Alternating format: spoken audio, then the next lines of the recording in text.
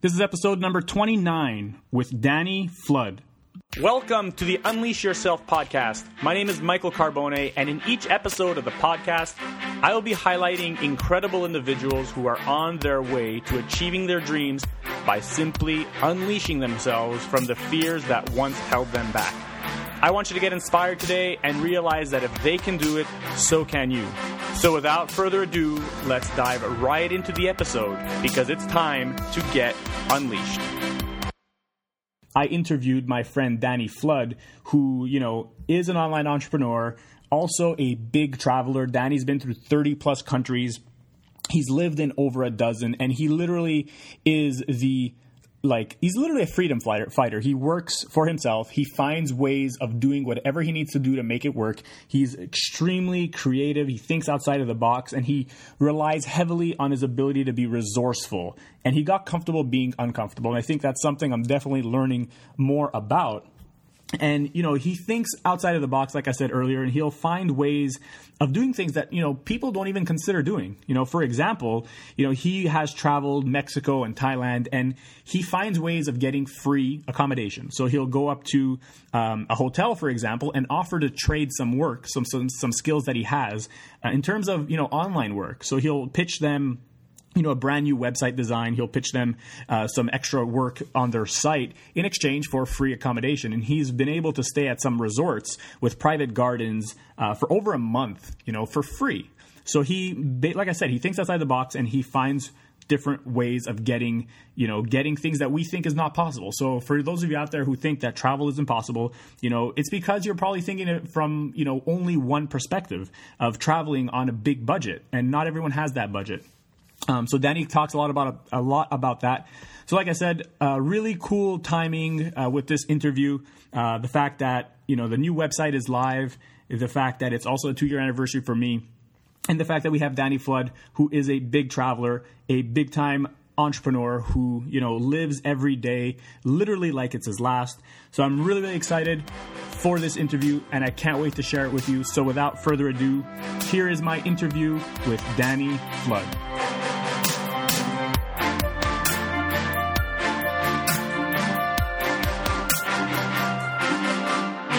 Hey guys, what's going on? Michael here as always. Today, sitting in with me is my friend Danny Flood. Danny, welcome to the show. Hey Michael, thanks so much for having me. I am at the Shangri-La Hotel today in Thailand, just sitting by the pool. So I apologize if there's any background noise. There's some vacationers here, but I'm looking forward to chatting with you. Yeah, dude, thanks so much for making the time for this. You're in Bangkok right now, right? Yeah, I'm literally just sitting by the river. It's 9 a.m. now. And just looking out at the pool. There's a couple of tourists playing ping pong over to my right. And just enjoying life, man. Yeah, and I'm actually not surprised that you're calling me by the pool, because, and this is why I'm really, really excited to chat with you because, just for your bio and your story and things that you've accomplished. I mean, you've traveled over 30 countries. You've lived in over a dozen. You fought as an amateur Muay Thai boxer in Bangkok. You've done tango. You've studied languages. You've crossed half of Southeast Asia on a motorcycle. You've rafted down the Amazon. You've ridden a bicycle across Mexico. You've done so many things. So tell us how this all started, the life that you live today. Where did you come from? What have you done? And how did you get to this point? Yeah, so it's funny, you mentioned all those things, and I don't even spend a lot of time looking back on them, because I don't spend a lot of time, looking back on the past and previous activities I've done. So you kind of refresh my memory a little bit there. I'm always thinking about the next thing, and just trying to make sure that what I do next is, more challenging, bigger than what I've done before, and just trying to continually push the envelope. And at the moment, I have 5 or 6 different business projects, which are probably way too ambitious for me, but I don't really know, they're far beyond my current capabilities, but I keep I like to challenge myself. I feel like without any kind of challenge, I just get lethargic, I get listless, and I feel like my life has no point, no purpose or direction. So that's kind of really a big part of it. And, going back to when I was young, I've kind of always been this way. Had trouble with school, just I got kicked out of kindergarten when I was young because I just can't sit still. And that was kind of the story. I never had a job for more than a month. I was just completely unemployable. And I went to the military. I was in the military for a little while when I was like 19, 20. Then I went to an art school. Somehow managed to get through that with an associate's degree. I don't know how.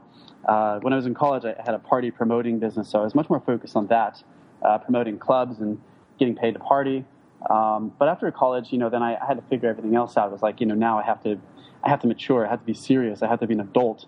And that really scared me. I didn't want to have to do that. I wanted to be like Peter Pan. I never wanted to grow up. Yeah. So I kind of, just kind of been applying things, testing things to see where I could go. And it had a lot of friction, a lot of, it was really difficult to get started in the beginning because there weren't a lot of mentors or role models. There wasn't a default plan, that I could follow. And that's really what this lifestyle is all about. It's what being an entrepreneur is all about is you have to test, you have to take chances and see where that takes you. And so I'm much more comfortable at it now because I've kind of learned how it works, how this risk-taking works. But back then it was very scary. And, I don't have to deal with the same fears I did back then. But, now I try to turn that fear into this creative energy, into this drive, to continue to push the envelope. Wow, definitely, yeah. And so you're from San Diego, right? Did you ever, after you graduated, work in a corporate job or have a cubicle kind of job, or did you work straight into or do you, after graduation, did you go straight into entrepreneurship and freelance and all that stuff? No, never. I mean, I had a couple of experiments, I guess, with traditional employment where I think I was like 16, 17. My dad got me a job in a factory. I got fired after like one day though.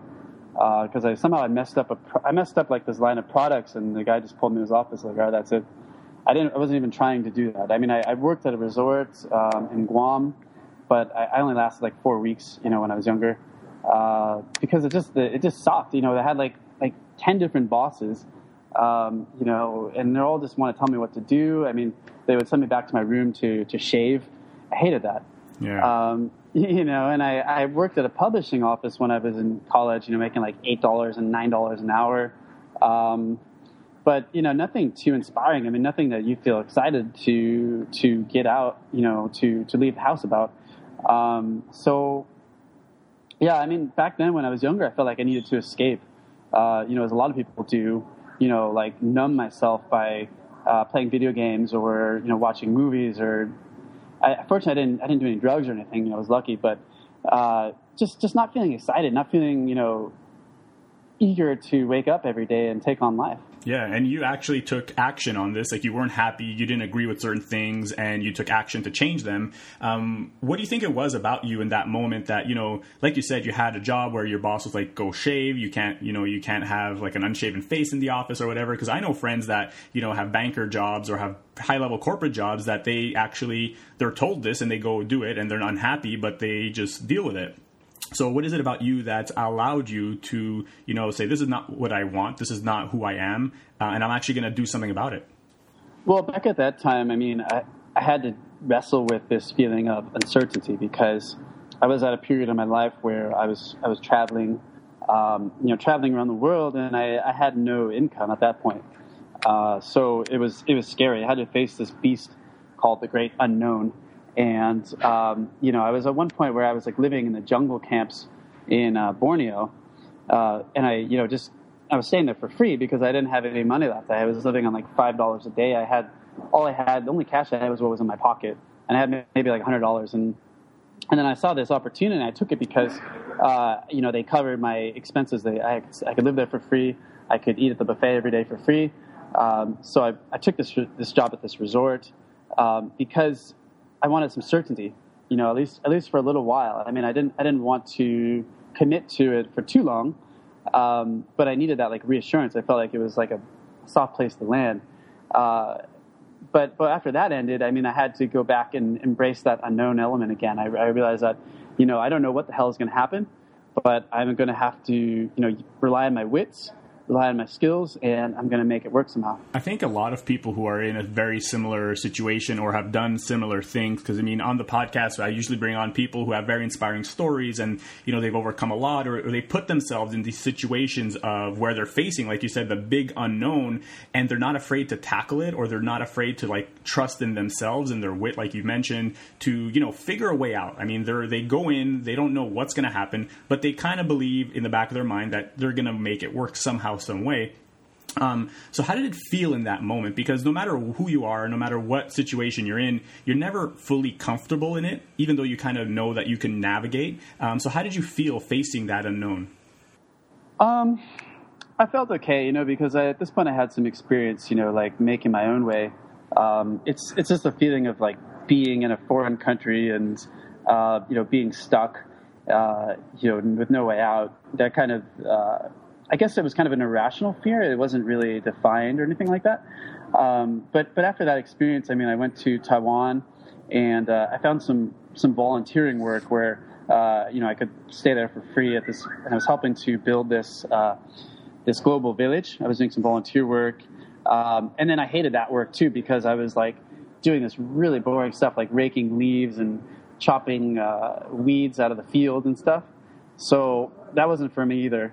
But I did have a lot of success, when I traveled, and I would do when I started traveling, I went to Mexico for more than a month, and I did WordPress trades. I would help these guest houses or these B&Bs set up a WordPress website for their business, and they would give me a bed, place to stay for a month or two. So I realized that, I need to focus on what I enjoy.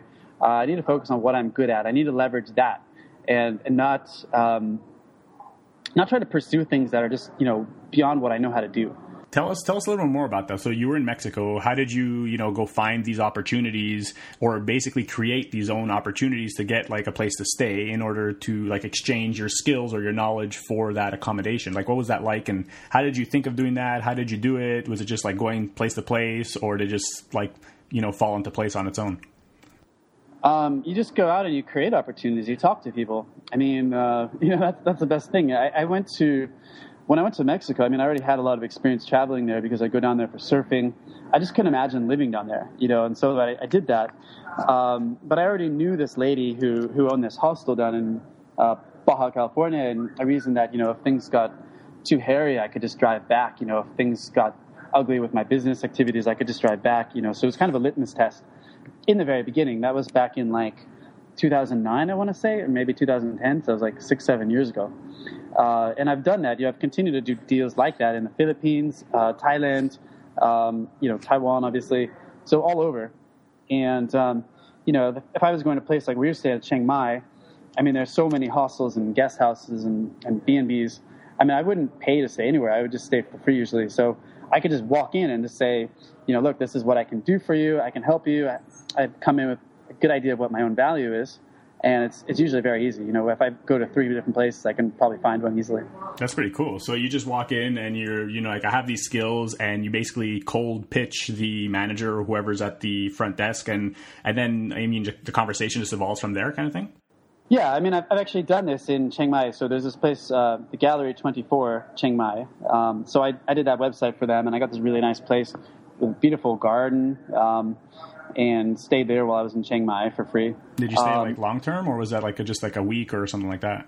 That was about a month, and I actually kind of prefer doing this because I don't like dealing with landlords. I mean, I've done that. I did that in Saigon.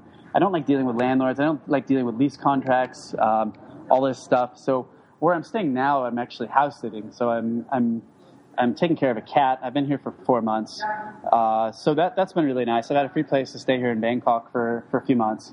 And don't have to deal with any 6-month lease or security deposits. I mean, I don't want to deal with all that stuff. For sure. I love it because it's like the true entrepreneur in terms of, hustle and create opportunities. And you don't seem to follow a rule book as to say okay, if I want to stay somewhere, I need to find the lease or I need to pay rent, or you're I'm going to find my own way of making it work based on what I want and what I can do, and, negotiate a certain deal or be creative about it. So I really, really love that about you. And I really love how, your story has evolved from not liking work in general in terms of like certain jobs or certain contracts that you would have to do to, making your own path. So how has that led you to, what you're doing today with like the Open World magazine and the Open World podcast? Yeah, sure. So going back to what you said, I mean, it's definitely a different set of rules. People have people in such a conventional mode where they think that, if I have to spend $1, I have to earn $1. But there are ways that you can earn $1 and spend 20 cents or not spend anything at all. So, I mean that I think getting out of that mindset where people think that they have to make this amount of money or they have to do this in order to travel or do this or that. I mean, there's always other ways of attacking those problems. How have you discovered that? What was the process of you seeing this? Because I mean, for me, it was like definitely a huge aha moment where I'm like, look, I could start an online business and make US dollars online and then live in, let's say, Thailand, where my money takes me way further than it would if I lived in the US or if I lived in Canada. So, how did you discover that concept of saying, look, I could make $1 but live on 20 cents? I can't live on 20 cents per se, but yeah, you know what I mean. It's been a natural evolving process. I mean, I've learned this over years of experience. After I went to Mexico, I went to South America, and I didn't know how to budget or anything. I was earning money from back home. I had a lifestyle business, but I didn't know how to budget, so I didn't know what I could or couldn't do. And when I got to Thailand after a later trip, booked a one-way ticket to Thailand, then I learned how to budget. I was using this app called Trail Wallet, and I set a budget of, I guess, 900 baht a day or 1,000 baht a day. So I was still living on about $30 a day at that point. So at least I learned, how to track my money. And then once I learned how to do that, I learned how to, now I could survive on, I could get by on half that easily on 450 baht or 300 baht a day if I wanted to, and still live comfortably because I have a lot of experience, traveling and knowing how stuff works, I guess. Yeah, and you always mention, like, I learned this through traveling, or I have a lot of experience because of traveling. How can people who, feel like they're in a rut, or they feel like they're very close-minded about the world, there's only one way of doing things, or there's only one culture or one society, how could they feel more comfortable traveling in order to, like, broaden their horizons or to get better experiences? Because, everyone wants to travel, but they all say, like, I can't afford it, or I have too many responsibilities, I have too many things tying myself down, back home. How could they unleash themselves from all these doubts or fears or, these excuses, if I could say, that would allow them to say, you know what, I could actually travel. Like, travel is a possibility for me as well. Yeah, I mean, I know that place that you're probably describing because I was there maybe like 6-7 years ago, where, I wanted to have this exciting life. I wanted to do more with my life, but I felt like it was not for me. And I'll be honest with you, that's a very scary place to be. I don't have those same fears anymore because I guess because I've created a new reality for myself. I've proven to myself that I really have nothing to prove. So I think part of it is that people feel like they have to prove something. They feel like society is telling them that they're not good enough, they're not smart enough, they're not connected enough, they're not talented enough, they're not wealthy enough. And I think that the key to designing your own life is to create a new story for yourself, to tell yourself a different narrative. And whenever I meet people, whenever I interact with people, I can always get an idea of the kind of narratives that they're telling themselves. But the surest way to influence that narrative is to simply do things, simply push beyond your level of comfort and create what are called reference experiences, which serve to prop up a different reality. Could you explain that a little more? Like, could you give me an example? Yeah, I mean, reference experiences are just, situations where you were not feeling confident, but you went forward anyway and you accomplished something. So it could be like if you see someone you want to meet, maybe it's a stranger and you go up and talk to that person, and then defaulting to action. So there's a saying that, err on the side of action. So if someone says, like, hey, let's go visit the Grand Canyon next week, instead of saying, oh, I got stuff to do at home, or I got, work to catch up on, say, yeah, let's go. Just take action, err on the side of action. If someone invites you on a trip, if you see an opportunity, just take it. And the more opportunities you take, the more opportunities open up to you. And you really have to be in a mindset where you can accept these opportunities as they arrive. So for me, I like to put myself out there. I like to be open to all these opportunities. I like to encounter them with joy. So I make sure that I practice gratitude, and I make sure that I'm wherever these opportunities can find me, so that I'm ready to accept them. They say that luck is when preparation meets opportunity. So once you develop enough of these reference experiences, you don't really have to deal with the same insecurity that you lug around, that I used to lug around, because I was, stuck back home and just living one kind of life and living other people's lives, doing what other people told me I should do. And the more you do that, the more easy it becomes to create your own life, to tackle these fears. I still have fear because, at the moment I have 5 or 6 different business projects, which I feel are far beyond my current capabilities. But I like to turn that fear, that doubt, into creative energy, into drive, into doing something. So the key is just to do something, execute on what you're capable of doing now, and keep pushing.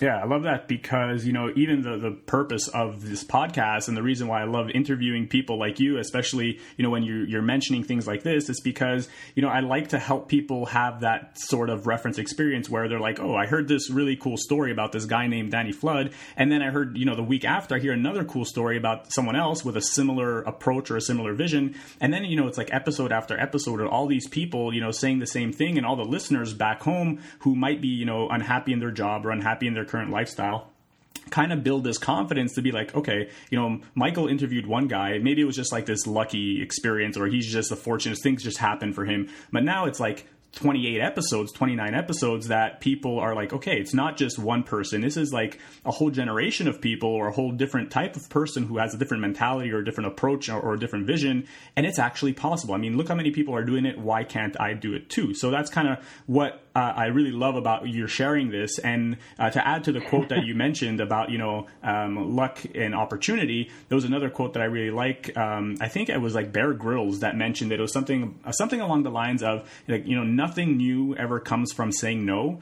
Whereas if you say yes, anything new and different can happen. It'll take you on a completely different path that you never expected to be on. So I love your story, and I love your vision and just the way you look at the world, because you're like a real freedom fighter. You seek adventure everywhere you go, and you have this courageous soul that no matter what, you want to follow your dreams, right? And I actually heard that you almost literally died a few times chasing those dreams. Yeah, I've had plenty of unfortunate things happen to me, but like I said, I don't spend a lot of time looking back on the past. I'm thinking of the next risk, the next challenge I want to take. I want to go to India or to Nepal and maybe just travel by train or travel China on a bicycle or something like this. I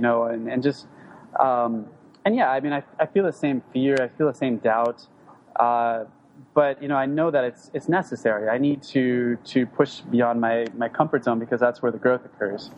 Do you ever think that, not looking back or not, refreshing yourself on all the things you've done kind of make you forget all that kind of stuff, all the things you've accomplished, and you kind of, you're always looking forward? And I know for me, the reason why I asked this question is because I know for me, I played NCAA baseball, and then after I graduated, I, had this big void in my life, so I ran a marathon. And then after the marathon, I'm like, okay, now what's next? And then I did Ironman. And then after Ironman, I remember that finish line being like this really weird situation, because I'm at the finish line of an Ironman. It's like the hardest day in all of sports. And now, what's next? It's over. And I kind of feel like I have to sometimes sit back and think of all the things I've done in order to kind of appreciate, where I'm at. So do you ever feel like by not looking back, you're always, running towards the next thing?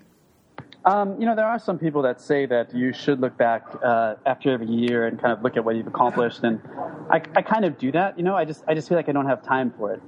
Because 2 years ago, writing a book for me was a big deal. I accomplished all these lifestyle goals, and I thought, well, what's next? And I wanted to write a book, and I had no idea how to write a book. I had no idea how to write. I was such a bad writer that I had to transcribe everything. I recorded everything on my phone. So that was the big challenge for me. And now I've written 6 books in the last, I published 5 books last year in 2015, but 2014, that was a big scary thing for me to publish 1 book. So, I did that. Now I have these other goals that are big, scary things, that I have no idea how I'm going to execute on, but I love that challenge. And, when I say I'm looking forward, I'm basically looking forward at what I'm going to do today. I'm not looking forward at like 5 years into the future, 10 years in the future, like buying a home or anything like that. I mean, I'm just looking at what I'm going to do today, what I'm going to do next week, and then just do it, And I feel like the more I do it, I don't really need to look back because I'm constantly affirming things. I'm constantly having these small wins that pile up and create these bigger wins. Yeah, and also now that you're talking about some of the books you've written, I've noticed that all the titles are fairly similar in terms of they all have the word hack. You have a book called like Hack Sleep, Hack Your Mind, Hack Email. So why the word hack? What does that mean to you, and how have you basically built your lifestyle or your current situation around hacking the norm? Yeah, sure. So as you mentioned, my first book was Buy Your Own Island, and since that I've written 4 books about hacking. And the reason is because, the main reason is because I am an achiever, and achievers appreciate hacks. However, it's different between men and women. Men want hacks, as I found out from my research, and women are more interested in other things. They don't use the term hacks. So women will often be interested in, community support, other things to help them reach their goals, while men want hacks because men want to solve one problem and move on to the next one. They get a sense of satisfaction by solving the things that challenge them. And so, they feel this satisfaction when they go to bed at night and, they've accomplished something. So hacks are really the way to work smarter, not harder, to gain leverage in your life and to, so the hacks are really a way to, gain the most output for the least amount of effort. It's about using a lever to move the world, basically. And so all of my books are hacks because I don't want people to... I feel like 10% of people thrive at any endeavor, while 90% struggle, get lost in the forest. So an example is like Hack Upwork, a book about freelancing. Most people think Upwork is horrible for freelancing because there's so many low-quality clients. But if you hack it and if you can focus on the cream of the crop clients, you can make a decent living on that. So another book I've written is Hack Sleep because, obviously everybody sleeps.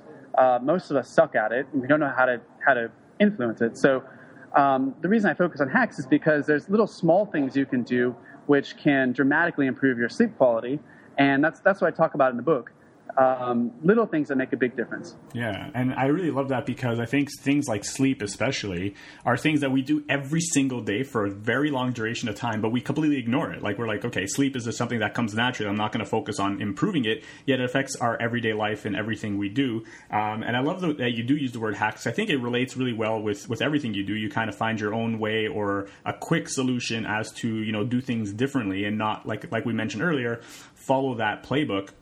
And you also mentioned that, you had never written a book and it was something that you struggled with. How did you work towards, not just writing 1, 2, or 3, but writing multiple? And how did you improve those skills other than, actually doing it? Because I know a lot of people, when I ask them this question, they're like, you become a better writer by writing, right? Was that similar to what you did, or did you find a different way of approaching or attacking the problem? Yeah, sure. So it's kind of instructive to how my general entrepreneurial mindset works in general. And, I don't spend a lot of time, deciding things or contemplating things, I guess. I just put stuff out there. I put a minimal viable product out there and I see how the market reacts to it. So I'll like to implement things quickly, and I guess it's instructive because when I was about to publish Buy Your Own Island, my first book, I also started a blog. I started writing about all these different topics about lifestyle design, and I would boost my posts on my fan page, and I would study the results. And so I noticed that whenever I publish an article about hacks, like a way to hack your physique so that you command respect, for example, or a way to hack sleep, I would see those results and I would get a disproportionate amount of clicks on the post. And so I thought, well, there must be something here. People want more of this content. So after I posted those blog posts, I decided I was going to write books about these hacks. And I had about 5 different ideas, maybe 4 different ideas. And I still have a couple of different ideas for other books about hacking things that I want to publish. But it was based on the result from the market that I decided to focus on a series of hack books. And that's really kind of how I approach it is, as an entrepreneur, you can't think of oh, I have this perfect idea. The best thing is you could do, especially for first-time entrepreneurs, is fail at your perfect idea and realize that it's not what you want, it's what your market wants. And the way that you find out what your market wants is you put stuff out there, put stuff out quickly, and then promote it. See how people respond to it. For sure. And I love that as well, because you're always, asking questions and you're trying to get answers. And a lot of times, a lot of the questions you ask get you answers that you're not expecting, or you're not, you're potentially not even hoping for. And not only does that help you adjust and reevaluate, but also puts you in a different direction. Or, like you said, it could reaffirm what you initially thought, and it can allow you to go full steam forward with it. But before we move, we switch gears a little bit, I want to talk about the concept of buy your own island. Like, why did you use that as your title? Yeah, sure. So, it's covered in an introduction to the book. It's a story about, it starts out with an anecdote of these, I think 4 or 5 guys who discovered this island for sale on Kijiji, which is the Canadian version of Craigslist. And the main guy who orchestrated this deal, Tynan, he emailed a few friends. The island was up for sale for less than $100,000. And together with his friends, they pitched in on this deal. They bought this island, and on his blog, he writes that it was the ultimate symbol of independence and freedom, and that he was really amazed how these huge lifelong dreams can be made achievable and made to happen within a matter of weeks. And I thought that's perfect. That kind of summarizes everything I want to express in this book, because the book is really big. It's more than 300 pages, but it's kind of my plan that I used, and I have a bunch of case studies, maybe like 8 or 9. Case studies of other people that they have used in their plans for making their huge lifelong dreams achievable and practical. And so I'm really kind of, upfront and really kind of spill out everything that I encountered in my journey and how I made this happen for myself. And buy your own island is just kind of like an ideal, it's a metaphor, so that, whatever your island is, that you can make it happen for a lot less than you think and a lot sooner than you think. Yeah, and I find this relates really well with an interview I did a couple weeks ago with Johnny FD, who's also in Chiang Mai, who he spoke about, the gold watch, and that was his symbol of, retirement. And when he was able to hit certain goals that he had, he bought himself this gold watch where, a couple years ago, he expected to work for one company for, let's say, 25 years before they award you this gold watch or whatever when you retire. And he's like, I'm going to spin that around and I'm going to retire on my own when I'm ready with all these goals, and I'm going to buy myself that gold watch as that symbol. So I find it relates really, really well with that as well. And you mentioned having like 6 different projects going forward for this year. So it's going to be a really big year for you. Would you mind sharing any of those projects with us? Perhaps I can share a couple of them. Okay. That's cool. I'll settle for that. Yeah. So, I have, one, I just completed this crowdfunding campaign. That was my first time ever doing a crowdfunding campaign. So I just completed this Indiegogo campaign, which was to launch this app. And now I'm launching a digital magazine, which is a totally new territory for me. I have to learn all these new things. I have to learn how to market this thing through iTunes, how to market through Instagram, all these things I don't know how to do. And basically how to publish this different format, because it's all interactive. So I'm really trying to figure that out. I kind of feel like I'm a beginner, like a kindergartner going to school for the first day, because I have to learn all this all over again, learn all this new stuff all over again. So that's one thing. That's Open World Magazine. And then I have a new book that I want to launch, which kind of has all these loose ideas that are completely novel that no one's really written about before. But I have no idea how to organize and structure them into a book or develop these ideas. So that's one thing I'm doing. I have an idea to do a daily podcast, which kind of overwhelms me a little bit. And then I have, other things, like I do a PR service. But a lot of my clients, they want to be on like big outlets like Forbes, Business Insider. So I'm really trying to take that to the next level. And as far as the other things I'm trying to do, like I have this app for entrepreneurship, something that can teach entrepreneurial skills and kind of gamify it, because there's not a lot of that, that exists already. And then I have an idea for a physical product, which has never been done before. But, I'm trying to do one thing at a time, and I focus on, the first two things that I can accomplish maybe this month or the next 2 months, and then I move on to the next thing. I think it's really important for entrepreneurs to be focused and not spread themselves too thin. But then at the same time, it's good to have these dreams, for things that you feel can really change the world, because that really fires you up to work in the morning. You have a really disruptive view on things, which I love, because you're always throwing yourselves into these situations, like you mentioned, that you have no clue about, and you're I have to learn all this stuff again. And that's one of the things that I love about entrepreneurship as well, is you'll have all these ideas of I want to do that, but I have no clue how. But because you've done this before, in terms of saying, I don't know how to podcast, but I'm going to start a podcast, or I don't know how to design an app or develop an app or start an online or a digital magazine, but I'm going to figure it out. And because you've done similar things in the past, you kind of have this confidence to be I'll learn it. And I think it's this really cool sense of confidence that you have that makes you really unique. And I think it really gives off this really positive energy, which I love as well. And I want to ask you, do you have a work-life balance, or do you really is your life right now your business and your travel and all that stuff? No, I think balance is kind of a joke, and I don't think it's something that you should try to strive for, or something that you should really focus on, because it kind of encourages you to go 50 miles an hour at work and 50 miles an hour at your social life, and kind of balance it out. Yeah. When I want to go 250 miles an hour at work, and if I'm going to have a social life or a travel life, I'm going to go balls to the wall. I want to go all out. I want to go all in. So I do have balance, I guess, but I don't really focus on balance. I just focus on showing up and making the most of every day, whatever it is I'm doing. I'm traveling on Sunday, so I'm going to be traveling for 2 weeks. I'm going to visit the rainforest, and I'm going to make the most out of that experience. But when I'm working, I'm going to make the most out of that. So I think the concept of balance is kind of a really bad idea to tell people, because it kind of tells them to, settle down, take it easy. And, I want to show up every moment and live every moment. So, that's the kind of, it's not really balance I'm striving for. It's kind of getting the most out of life and every day that I'm striving for. So one thing I wanted to add too is, there's actually a framework for this type of behavior, and it's called the Cynefin framework. That's Cynefin.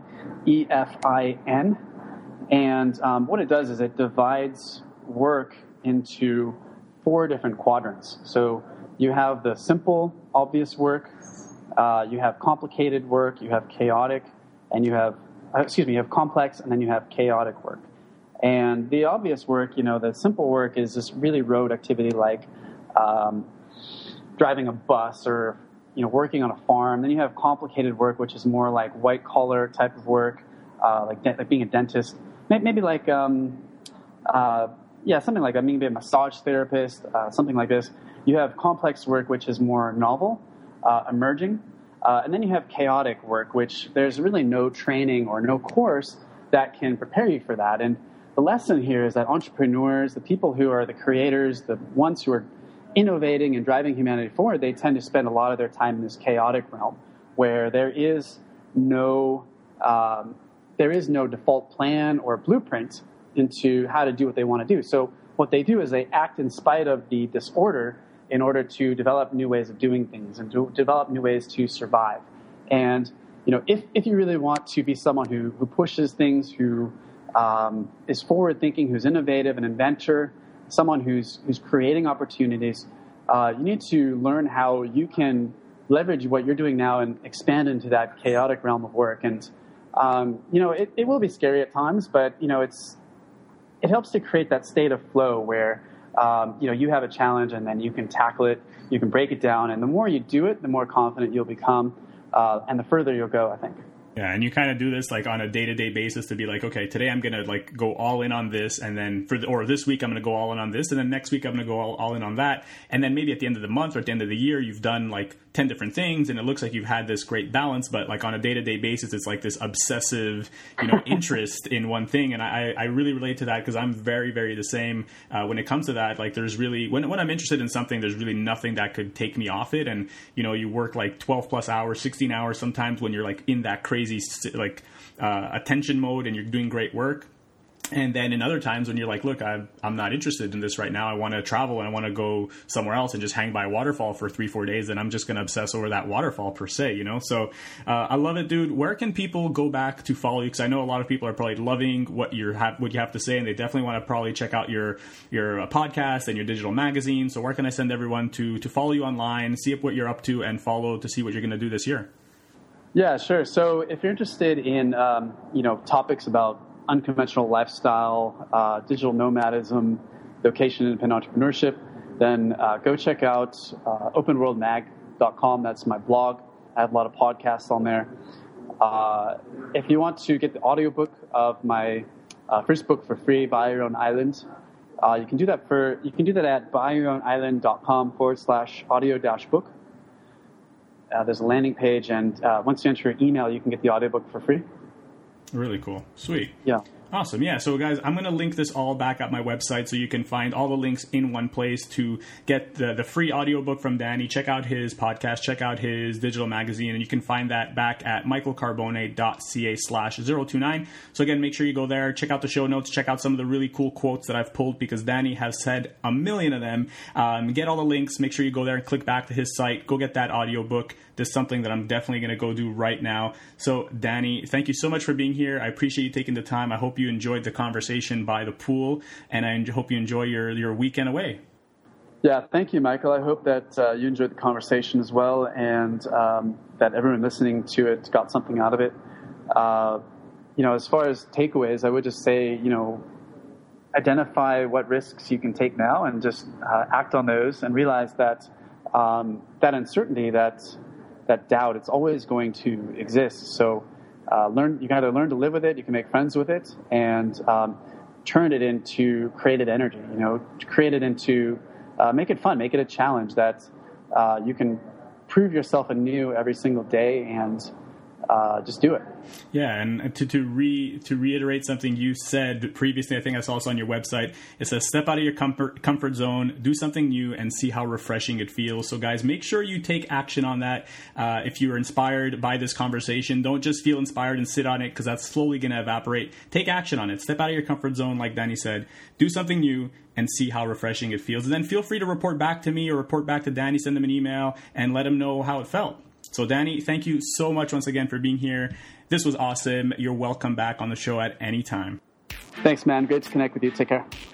And there you have it, guys. That's my interview with Danny Flood. And if you enjoyed this episode and you have not subscribed to the podcast yet, make sure you subscribe so that you don't ever miss another episode. So if you're listening to this on my website over at michaelcarbone.ca, make sure you scroll down right below the audio player and click subscribe on iTunes. And if you're listening to this on a smartphone, you can open up your browser right now.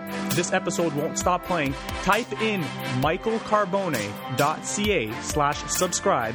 Again, that's michaelcarbone.ca/subscribe. And that'll bring you right into the podcasts app on iTunes, and you can subscribe right there. So again, thank you guys so much for your support. My name is Michael Carbone, and I'll see you next time.